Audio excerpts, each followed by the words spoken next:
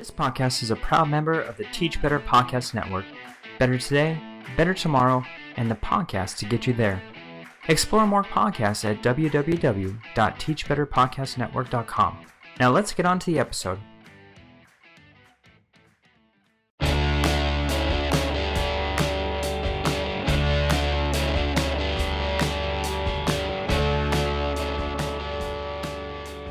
Hey everyone, welcome back to the Principal Leadership Lab, a podcast experience created for you by two public school administrators. Without further ado, let's join Jeff and Adam in this week's episode. Hey everybody, welcome back. Another episode of the Principal Leadership Lab. We're in season 2, still episode 13. Adam, how are you, buddy? Hey man, I am so glad to be back. We had a week off last week. Yeah. Not a week off of school, but a week off of recording. And, if I was doing any better, they would call me Dr. P. Well, I don't know about that, but, people would think that, though. I don't know if they would say it. They'd be thinking it. I did have a week off, though. Our spring break was last week. I know yours was the week prior, right? Yes. Yep. Yeah. And it was not much like spring here last week. No. Same here in good old Northern Illinois, where it's gray and chilly and has been for a few days now. Yeah, this is like the classic behind the cheddar curtain spring weather right now. I think we're not going to play baseball for weeks. I know that our guest today is probably in the same boat because we're in the same athletic conference. We've just been canceling games. And you guys have probably played 50 down there in Illinois already. Oh, same thing. In fact, the girls just got their first softball game in yesterday after over a week of cancellations, and the boys have not played baseball. I was going to say, I think they got one game in, but I don't think so. Even the greatest team on earth, the Chicago Cubs, are already talking about canceling their game on Thursday because of the weather. Against the Brew Crew. So against the Brew Crew, who are going to get crushed by the mighty Cubs. Yep. That's what I say. We'll see. Season. Well, let's see what our guest today thinks about it, where his allegiances lie in all things Major League Baseball. He is the principal of Kewanee High School, just outside of Green Bay on Lake Michigan. They serve about 350 students. Mike Bennett, how are you? I'm good. Thank you very much. So I saw you taking a drink out of a Cub glass earlier. So I will have to give you mad props for that. My dad grew up at Evanston, and so I grew up going to Wrigley Field as a young lad. Right. And I am a very big Chicago Bear fan. It's very hard to be in the Packerland Conference being a Bear fan, hence the name. So, but that's my allegiance for football. And if you can imagine, I am a Boston Red Sox fan for baseball. So Mom grew up in New Hampshire and told me tales of Ted Williams and Johnny Pesky. And so that sort of enamored me to that whole type of, older type baseball and, looking at Fenway, and then also growing up going to Wrigley. I just felt out of place going to a newer stadium. So those are my allegiances there. So. Well, we can take part of that as good, but the Bear thing, Mike, that's hurtful. No. That's good stuff. That's good stuff right there. Yeah, I guess the two of you do have standards. They're just not very high. and I get Boston too. I mean, there's a lot of greats out of Boston. I'm not a fan, but I'm a baseball fan, so I can certainly, I know the greats and I follow all the teams. So, but allegiances with the Cubs, of course. Yeah, one of the greatest Boston Red Sox of ever, Billy Buckner, former Cub. Billy Buck. Well, let's not go there. Actually, the only time my dad ever hung up on me was after the Bartman ball. I said, "Hey, how you doing?" He's like, "Can't talk right now." Click. Yeah, it was hurtful. It was hurtful. It was. Mm-hmm. Yeah, not a good thing. Not a good thing. Well, Mike, listen, I know that you and Adam spend some time together, at least a couple times a year, being in the same conference. Am I right? Yep. So why don't you go? And I'm sorry about that. I spent a few years teaching with Adam, and we did have a great time together, Adam. Yeah. I do have to say, some of the best years teaching of my life. Actually, my only years teaching. So that's true. Yeah, and you spent the last 20 years lamenting, waiting for me to return. Years. Maybe lamenting, but not waiting for your return. Let's not go crazy. Hey, Mike, why don't you tell us a little bit about you for our listeners who may not be too familiar with you? I mean, like, sure. What's your leadership journey? I mean, how long you've been at Kewaunee? What, why the principalship? How long you've been there? That kind of thing. All right, I will.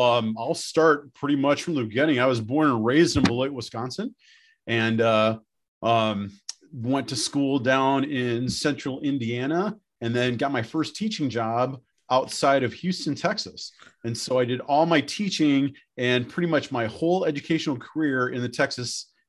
So outside of Houston initially, and then I was outside of Dallas for a while, and then did about 6 months out of education up in Bayfield, Wisconsin, which is right on Lake Superior, and sort of realized that my place was back in the classroom. So I started to apply for some principal jobs, and Kewaunee was open, and I interviewed, and this is going on my third year here. So I've been very happy, very, very gracious about how everything has happened. Started to go into admin when I was in Texas. I was an assistant principal at a middle school, and then an assistant principal at a high school. And just for numbers' sake, the high school I came from in Texas was approximately 3,000 students, and we had 9 assistant principals. Wow.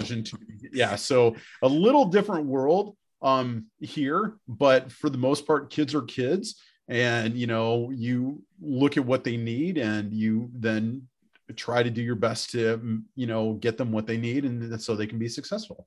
So that's how I'm looking at it. And it's a great run. I'm enjoying my time here. It's at times you get so worn down with everything going on, because it is me, myself, and I, but I then realize I'm like, there's still some things I really want to do. And so that just sort of keeps me going. This has been the juniors I have now. I've had them since they were freshmen. And so I'm really starting to have some really good relationships with those kiddos and stuff like that. So it's been really pleasant to go on the journey with them. Excellent. You shared that you were in Bayfield, Wisconsin, and that's a unique place to be. It's very remote, Lake Superior. And then you probably had some interaction with Madeline Island as well. Is that right? I did. I went over there a couple times. Actually, I had a high school friend who actually had his parents' property that was gifted to him, and so we met up for lunch, and it was a good time to see him, because I had not seen him in a good 30 to 35 years. And so that's awesome. You can fill Jeff in on the holes, but Madeline Island, Jeff, is just off the coast, or the North Shore, whatever you want to call it, from Bayfield. And they have their own school and busing, but it's like one bus. But the students will come over to the mainland, to behind the Cheddar Curtain from the island. They'll take snowmobiles across the ice bridge. They have to take a boat when the water is broken up. I mean, when we think about all the dynamics in education, from Alaska to Bayfield to Texas and Illinois, how different each school has to operate. And I don't know that anybody in our public community considers how different each of those environments are. It's a fun, it's kind of fun. We have another place here in Wisconsin, Washington Island, where you got to take a boat out there to get to it. And there's a school on the island. Wow. And I know Bayfield, or Madeline Island, at one time, there was the superintendent was the principal and bus driver, and one of the teachers, kind of do the whole 9 yards. But it's beautiful. Never had the courage to go across the ice bridge. There's a lot of water underneath you. So there is hundreds of feet. Like, nah, we don't need to do that. Yeah. They plow out in Lake Superior. They plow a road from Bayfield to Madeline Island, and it's wide, because once the snow is off, then the ice gets harder where it's exposed to the elements. But can you imagine some of the cracks? You can't see the bottom. It's that. Yeah. I mean, yeah, it's amazing. And they have like logs and 2x4s over the top, so you can drive over them. Wow. And there's a school out on the island, you said. Yes. Yep. Yeah. Wow. I think it's K-8, and then they come over for high school to Bayfield High School. Oh, wow. Yeah, that's something that I think a lot of people, don't consider or don't even think about. It's just the differences, like you mentioned, and now you throw in remote learning. We have virtual schools, and you can pretty much live anywhere, work for a virtual school in Wisconsin, and then you're going to have students from all over the place possibly. And so there's we're throwing that wrinkle in there too. Wow. What are some of the, oh, go ahead, Jeff. Now, I was just going to follow up on something, Mike, that you said about your current position at Kewanee. Yes. You're in your third year as principal there, you said? Yes. Okay. So you came in during the pandemic then? Came in right before? Actually, yeah. I started fall 2019, and so the closure was March 2020, and so I had a couple of months underneath my belt, and so that was, I think everyone was flying the plane as it was, or was building the plane as it was flying, just because we had so many different things to juggle at one time. Like I was. Did we host an in-person graduation? Was it going to be inside or outside? We have to look at the county metrics and see what other schools are doing in our county and see what was going to be best for those kiddos. And so, there's a couple of things that came out of the pandemic that we're still utilizing now, like our gym where we're live streaming games. We never really did that before. And so now, we did that because we only could have a certain amount of people inside the gym at once. So now we're offering it as if we have grandparents or relatives who live in a different state, they can watch, their kin play in the game. And so we're doing small things like that we've held on to that have worked out. I know the grade school has done some things in regards to their arrival and dismissal that they had to adapt because of the pandemic, but now they're doing that as sort of like just something that they're going to be doing that's best practice in the long run. Wow. That's incredible. I mean, I think we talk a lot about that, and Adam and I have had conversations about the pandemic and, what has changed and what are we doing differently? What are we keeping? What are we letting go of? And I think unfortunately, I've seen too many people, a lot of talk about it, but after I don't want to say that we're out of the pandemic, but now that the metrics are down and masks are off, at least here where I'm at, and I'm sure up where you guys are at now too. But I don't know that a whole lot has changed, and I'd love to have more conversations with people about that. But at some point, I mean, did you say to yourself, like, wow, this is definitely not what I was expecting, as a brand new rookie principal, with only a short period of time under your belt? What thoughts were going through your head, or did you just kind of throw yourself in and roll with the punches like we have to do? I think you got to roll, you got to go in and roll your sleeves up and get at it. I mean, it was basically problem solving at its best. You had, the other administrators just were such a wealth of knowledge and ideas during this time that, whatever was thought of, we would consider. And because you had to think of, so many different avenues, like, you had the what ifs that you could not control, but then you had, some things you could control. So you had to find the best way to put them together and figure things out. And so it really was a time to, really put your problem solving skills hat on and just go from there, because you had to be creative. I told my teachers when they were going into, a virtual learning, I said, you have to be creative. You have to think, I mean, I hate to use the cliche, but outside the box. I mean, that's the best way to do it. You had to create lessons that were going to be effective in a virtual world that students could do at home, as well as, getting the content across also.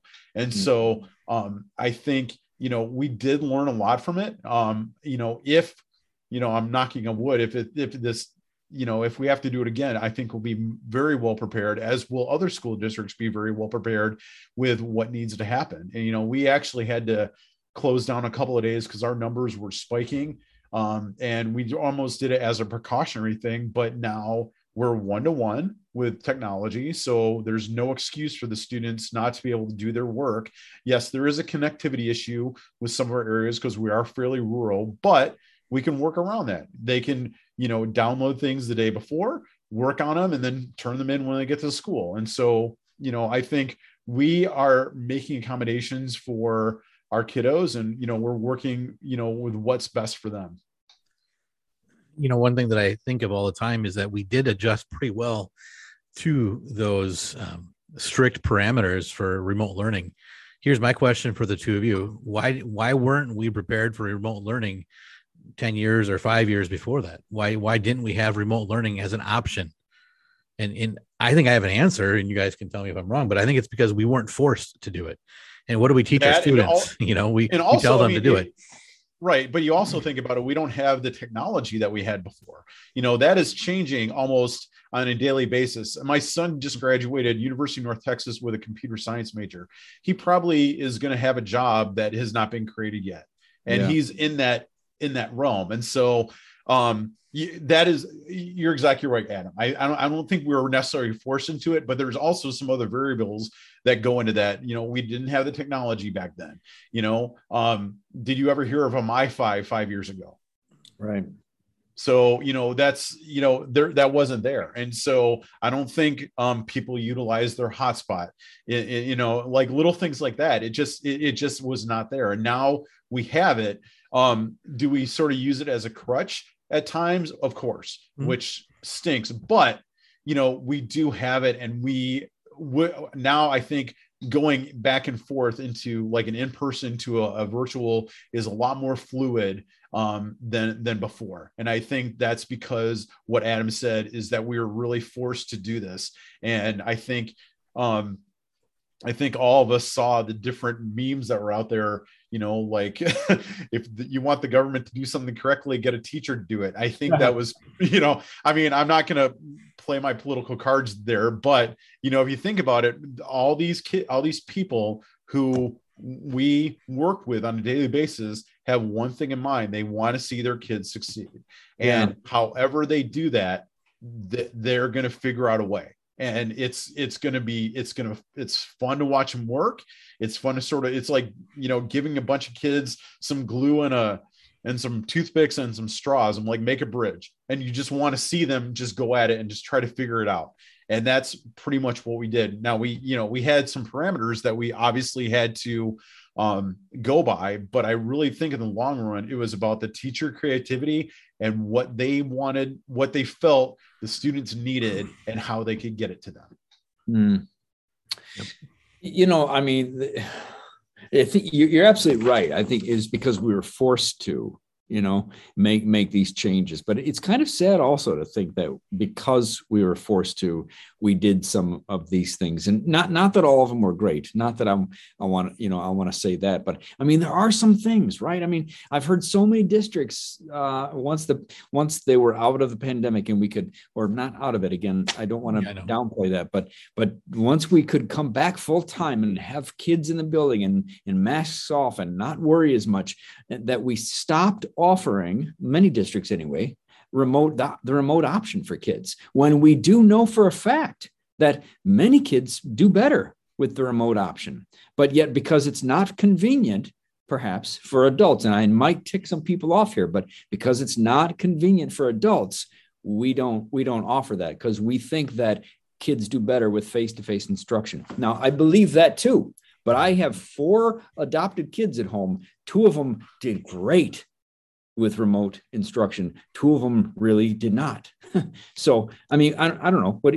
I don't know. I don't even know if that's a question, guys. I don't know. It's just it's an observation. And I think it's important to make sure that we are able to serve all of our students with whatever is necessary so that they can learn in their environment. So I would say I agree with you too, Jeff, which doesn't happen all the time, but I do this time. No, but I think that most students do learn well inside of the school environment, but on the ends of that spectrum, they may not. And some of my students that were failing classes in brick and mortar are now passing all their classes, and we've kept them remote willingly with parents and our teachers. So they're still home. In fact, we've changed their written curriculum into a digital curriculum. So they're not even like following along with Google Classroom.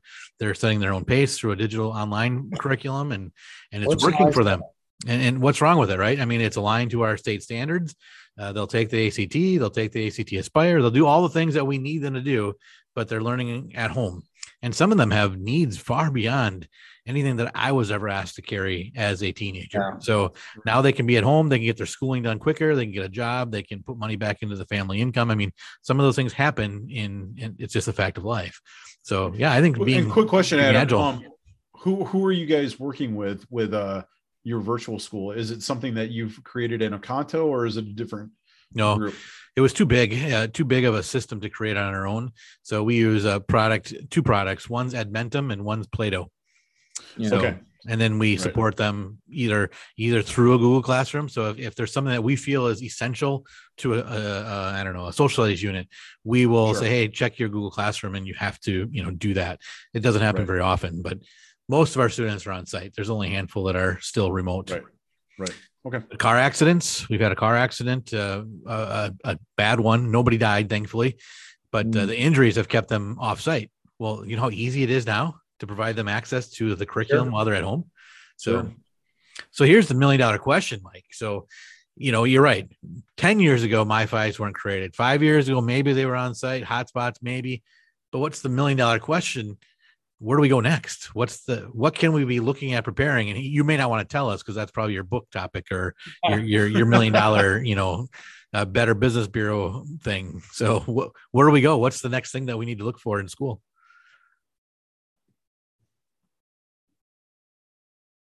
How do we prepare for the answer? Yeah, you got one? Well, honestly, I think we are, I shouldn't say status quo. We should not be status quo. How about that? We need to be thinking of what could be happening, in the future. I mean, could you talk about, maybe how society has changed and what we want to do to change that? Possibly. I mean, there's always, I think, some topic or something that schools are going to have to think about a little bit differently than everyone else. So that is the $1 million question. I don't know if anyone really has an answer for it, but I mean, you could look at, I think, a lot of things that are maybe in this country now that are falling on schools for us to, quote, fix. And, we might not be doing it the way other people want us to do it, but it falls in our lap, unfortunately. And so, I don't want to sound like I'm negative, but it seems like, we are tasked with some things that may not be tasked, for schools. But, totally. So be it. So, I would say also maybe the things that need to change aren't necessarily within our building, outside of the normal realm of what I'd consider change, because every year we're changing, we're adapting, but maybe it's policies, maybe it's legislators that need to come into our buildings and work side by side for a bit. I think that we require too much for all students. I don't think that we need 24, 26, 25 credits, whatever each high school requires. There are many students that could get by with 17 credits, or stop telling me that we need 3 credits of math and 3 credits of science, because many of my students are going to make far more than some of their collegiate peers, and they're going to be making $50,000, $60,000 welding, and it's what they want to do, but they end up dropping out of high school because they can't pass Algebra 1, but they don't need it. So I think that we should have less restrictions and focus on what everybody talks about, giving students what they need, but that's not what policy drives us. From the state level and federal level, we have to provide some things. You have to pass this class, and then it becomes a hurdle. They drop out, and we know once a high school freshman gets too many Fs or 1 F, the significance is that they have a much greater chance of not graduating high school. We've got to stop that. Wow, my soapbox got big there for a second. Sorry, guys. I got fired up. We're sitting here reflecting on that, Adam. That's good stuff. Yeah, you're so right. Wow. But personalized learning at its best, and where else, to what other level can we take that concept of personalized, what kids need, and who determines what they need. And it is policy driven. It is driven from, perhaps things that we can't control and have no say over. But speaking of that, like what things that you can say, and things that you can have control over, Mike, for you, like you touched on it a little bit when you said, problem solving at its best. You're so right. The pandemic forced us to put our money where our mouths are and practice what we preach, and we want problem solvers out of our kids. Well, hey, this was a time for adults to be problem solvers. Right. But I mean, what else as new principals enter our profession? I mean, what other advice would you offer them? I mean, would you tell them to run for the hills, or would you tell them that come on into the profession? And what advice would you give a new principal right now? Wow. That's sort of a loaded question, but I like it. Because I've never really been asked that, because I still think that I am totally learning, sure, every day. I just think, I think one thing is that you just really need to be able to juggle more than one thing at once. I think that is the biggest thing when you are at a smaller school where you have so many different hats, that you just have to be prepared to do, like a good example is today. So I'm working with we have 13 valedictorians. So that means we have 13 students who have gotten straight A's throughout high school. Now, there's really no criteria to differentiate that right now. So now I need to figure out, okay, I'm not going to have all 13 speak at graduation, but I do need to honor that. So I'm dealing with that. Then I have another student issue over here. Then we have another student issue over here. Plus we have a meeting with, a representative from one of our, not from the state agency, but from one of our, state groups, I think, to meet with us, because we're doing some future planning in the summer and we need to meet with them. So I'm trying to get some stuff ready for them. Also, I'm doing working on the officials, Packerland, or the Packerland officials retention packet. Adam, I don't know if you saw that, but yep. So I'm doing a little work on that. So you just have to, I've learned that you can't just focus on one thing and get that done. You have to just be able to do a little bit at a time. And so I think with someone who may want to finish a task before they go into something else, this might not be the job for them. They have to be able to dabble a little bit at a time and just be okay with maybe not finishing something initially, but it's going to get done and when it's supposed to get done. Our podcast is about not just getting together and chit-chatting, but it's also about hoping that somebody can learn something from this. So the three of us all have different ideas. So you had 13 valedictorians this year. You may want to consider the cum laude system as a way to. There's a lot of considerations what we're doing. So because I can't do it for this year, but next year we can definitely have something in place. Well, let's talk, because I've been researching that extensively. And when do I implement it? When do I start with 10th graders or 9th graders, or do I have to wait for the 7th graders and 8th graders? Like, what's the bubble as they cycle through our high school? Because I think if you're a 4.0 earner, you deserve to be recognized on graduation day. But during my current GPA class rank, I have a Val and I have a Sal, and that's it, because you're the top two. So underneath that cum laude system, you can all be cum laude if you're a 4.0 student. So you all get recognized for being a 4.0, and then you can have a competition for a speaker, or you draw from a hat, or, say everybody gets 2 minutes if there's 5, there's a plethora of ways to choose a speaker. Right. Many of those 13 probably don't want to be the speaker either. So I've already checked that. So I was receiving emails today. Yeah. I'd like to confirm that you do not want to speak. Yes. And so out of those 13, I have 8 who don't want to. So now it's doable with 5 for sure. Yeah. Jeff, do you use the GPA class rank, or do you have a cum laude system, or what do you do? We don't. We axed valedictorian a few years ago. Yeah.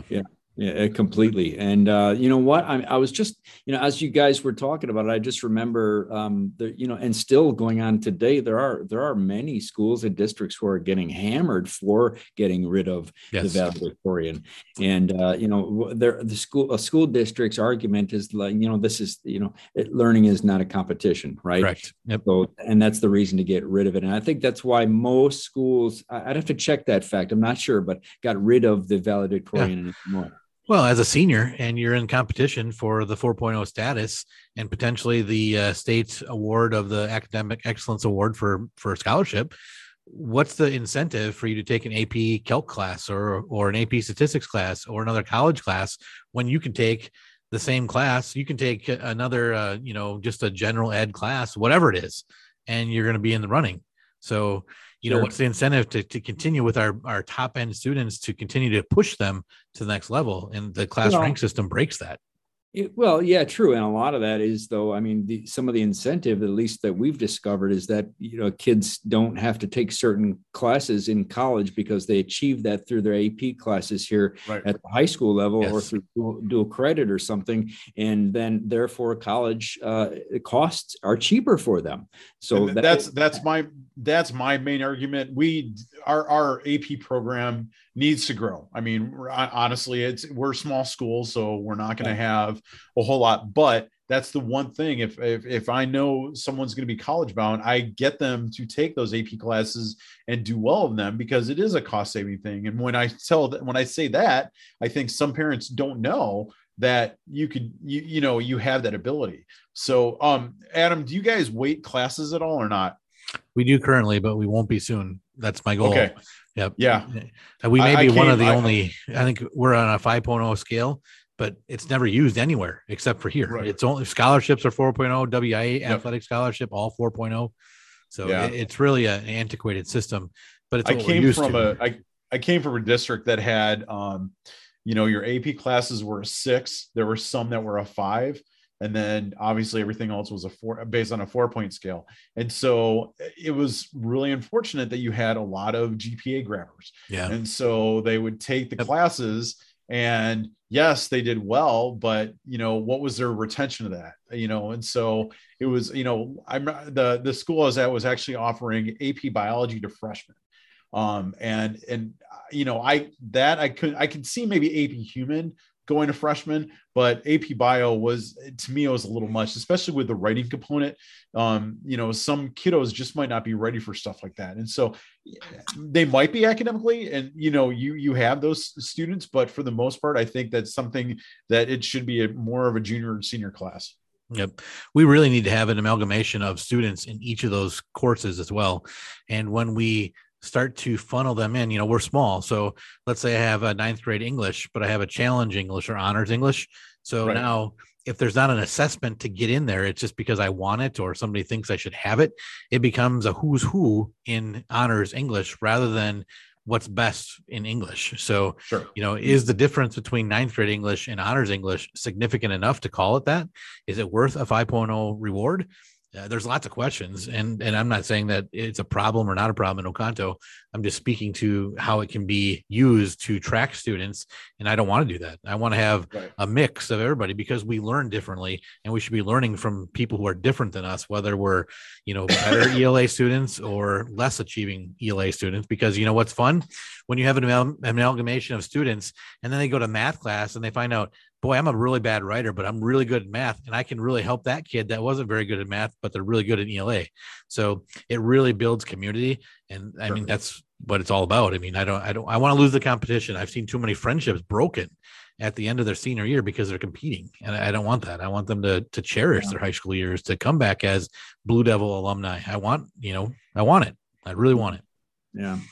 I mean, part of that, you mentioned the valedictorian speech at graduation. We have, I based on GPA 4.0 and higher, because of our scale goes up to 5.0 depending on what kinds of classes they're in. I'm sure yours do too. But and then I send out to those seniors, hey, who wants to give a speech at graduation besides the senior class president, which is based on whoever the student council president is for the seniors, that she or he automatically gives a speech, and then anybody else. And then they write me a little paragraph on why they want to and what their speech idea might be around. So that's another way to maybe go about choosing that. Have a committee of people put together, students and teachers, and help you decide on who gets that speech or speeches. So a cool Benjamin Franklin paperclip to the back of that little paragraph. No. I love it. No, we don't do any of that, Adam. Okay. Not down here. Maybe way up north by you. No, it'd be a slice of American or cheddar. That's awesome. Yeah, right. Right. I heard you say, Mike, that, definitely the ability to multitask. So for our listeners, getting back to that original question, not that I didn't like the detour because it was definitely related. Love that conversation even better. But I mean, for our listeners out there who may be considering a leadership position such as assistant principal or principal, you definitely have to be ready to multitask, right? Yes, you definitely have to make sure that somehow you are either using your journal or you are making good use of your calendar. I do both. And because if it's not on the calendar, it doesn't get done. So that if you get sidetracked, which you will, you can come back to your list and remember where you were, when you need to pick back up again. So great advice. Great advice. And also having a very, very good administrative assistant putting you in the right direction where you need to go to. That helps tremendously. Absolutely. And learning how to utilize your people too. I was bad at that for a long time, whether it was my APs or my administrative assistant, just really not very good at delegating because I felt like I had to do it all. And therefore things suffered because, you can't, even if you're me. Right, Adam? Totally. I agree with whatever Jeff says. Mike, you said earlier in our conversation that you get worn down because it's just such a busy place. The role that we have and all of the multitasking, it just wears on us. How do you recharge, and how do you keep that from trickling over to your teachers too? Because unfortunately, our new pandemic is a shortage of teachers, shortage of subs and things like that. So yes, so for my teachers, I really, if there's something that I'm asking them to do, it's something that it's not just fact finding or anything like that. I don't want to give them busy work. I want them to be engaged with what I'm asking them to do, more so than anything else. And so I really just remind them that I want them here. I'm building, really, like I talked about earlier with building relationships with kids. You got to build relationships with your teachers around you. The name or the title principal is just a title. Okay. Yeah. I am a regular person. I want to, have a good conversation about their, as teachers' kids and what they're doing in their free time and things like that. I don't want to see myself as like the harsh disciplinarian and, that you might have had a stereotypical view of a principal who would shut themselves off from everyone else. I want to be able to be out there, being seen, being in the classroom. That is, one way that I want to show the teachers that I want them to be here. And it's sort of like when you're teaching and you want a kiddo to be in your class, you want to make that class as engaging as you can for them to be in that classroom. It's the same principle for here. You want to keep the school as engaging as possible, take some things off a teacher's plate if you can, and just let them know that they are wanted here and we really want them to be here. As for myself, I live about 30 minutes away. So that is my charge up time and charge down time. But when I do get home, I used to be an avid cyclist, meaning I used to race a long time ago, but that takes 15 to 20 hours a week of training. And for some reason, I don't have that anymore. So I get home and I have a wonderful wife. I have a wonderful dog. Both my kids are old, like 24 and 22. So they're sort of out right now. And, but I get home and actually, it sounds sort of weird. I have a Peloton bike and I get on there for about 30 to 45 minutes. And that sort of helps me if I had any frustrations during the day, I will get them out there, take the dog for a long walk. I just need to make time for myself. And for a while I did not, but now I realize you sort of have to. Yeah. And it's so important that you do. And I say that to my teachers all the time. Also, like, please take time for yourself. It is important that you have that time, so you can be better at what you're doing here. Yeah. Yeah. I have a short commute too, about a half hour, 25 minutes, same as you, Mike. And I too love that time to come to school. I am able to set my mind on the day's topics. And on the way home, I turn up some good country music, definitely not rock music, right, Jeff? No rock music. No. It's all rock. Yeah, that's the problem. All metal all day. Yeah. But I can get all the bad thoughts out and start to think about how to be a husband and a father. And I've also picked up, even a few years ago, a lot of audio books instead, because now I find that when I read at home, about 5 minutes later, I'm snoring in my chair. So I really need, and I love reading, and it's killing me, but I don't know how to read differently now. I fall asleep. Maybe it's because I'm catching up to Jeff in age. You are.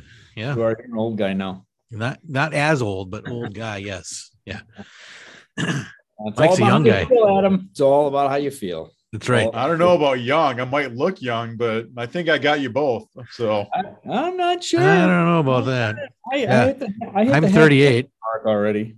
Right, Jeff? 38. You're not 38. No, you're not.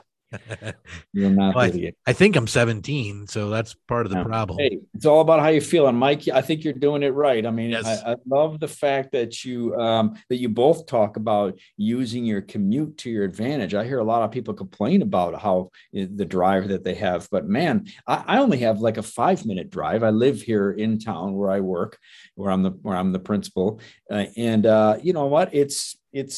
I wish I had longer. I wish I had more time in the car to either turn the music up loud and not think for a little bit, or to listen to a podcast or an audio book, or to, make a phone call and have a conversation with somebody. I don't even have time for that.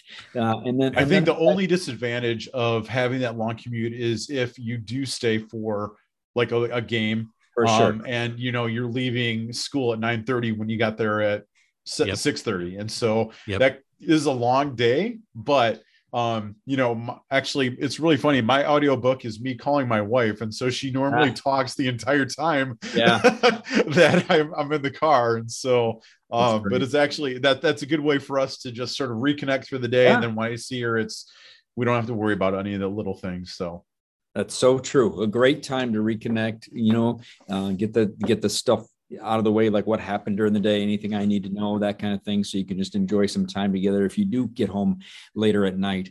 And I also tell leaders that, if you have the luxury, go ahead and flex your schedule. Like if you're going to be home at late, you got a late evening, and you've got a great administrative staff and a great front office staff.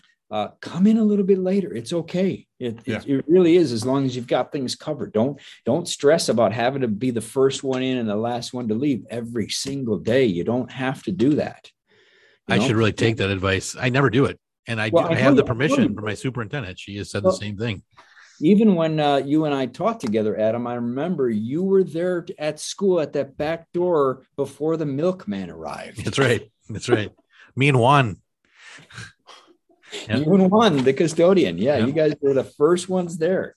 And I know, what I mean, we're grinders, educators are grinders. We put in long hours, administrators, leaders are grinders, and it's in our nature, it's in our blood.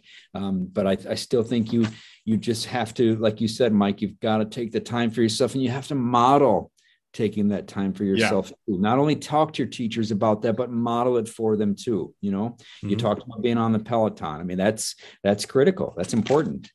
Talk to people about that. I love it. I think that this episode has gone kind of like the stock market. It's been up and down, up high intensity. And then now really as we get close to the end, it's been like, it's encouraging. I feel good about what we're talking about, how we can recharge and talk to one another. So Mike, before we let you off the hook, we want to try and stump you with one last real hard question. You ready? Okay. What are you hopeful for? Wow. Okay. I am hopeful that I am turning out students who are going to be productive members of society. That is my hope. Whatever, from coming from the district I was in to coming here, I have had to do a personal mind shift of that not everyone is going to be prepared for a 4-year school, because where I was at, that was where we are. Here, it's such a,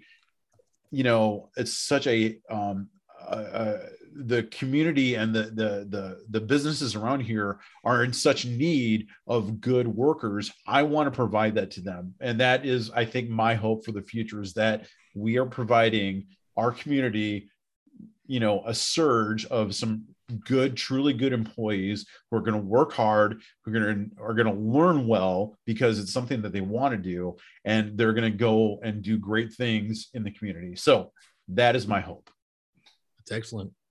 That's awesome. I mean, you're talking about something much bigger than the core academics that they're learning in school, right? As a result of the school system. Yep. You're talking about is wanting someone who's going to be a good neighbor when they finally buy that first house and move in next door to you, right? That's the kind of person that we want to turn out. Productive members of society, good-hearted human beings. I mean, that I couldn't agree with you more. That's a great hope, Mike. And I think that we're, as a collaborative in this education field, that's what we're doing together. And that's what everybody's hope should be. Right. Sure should. I love it. Well, all right, Mike, this has been a pleasure, Mike, getting to know you. And I hope that our listeners, can give us some feedback and comments on this show. And is there a way that, Mike, if they want to know more, if something you've said struck a chord with somebody and they want to have some further conversation with you about it, are you out there on social media, or can they? Yeah, I am. So I do have an Instagram handle and Facebook for the school. And so I can't remember what it is, but I do know that if you look under like Mr. B Go Storm, you'll find out, or just, search Mike Bennett on Facebook. And, there's one that's for Kewanee High School. And so we'll go from there. But yeah, I am out there. I do need to, if that's an area of growth for me, I just need to add a little bit more to it as I go about the day. But it is necessary to have, in this day and age, because I think unfortunately, and I'm saying it, unfortunately, a lot of people get their information from social media. And so the more I can put out there that is not questionable, I think the better, it'll make us look good. And that's the main goal. So yeah, I agree. Yeah, no, absolutely. Go Storm. All right. Mr. B, go Storm. Hey, Mike, again, great talking to you. Adam, you as well. What a great episode. It's a pleasure having you on, Mike. Thank you so much. I appreciate it. And thank you so much for inviting me. I really do. I really enjoyed this time. Thanks, Mike. All right, Adam, we'll see you next time on Principal Leadership Lab.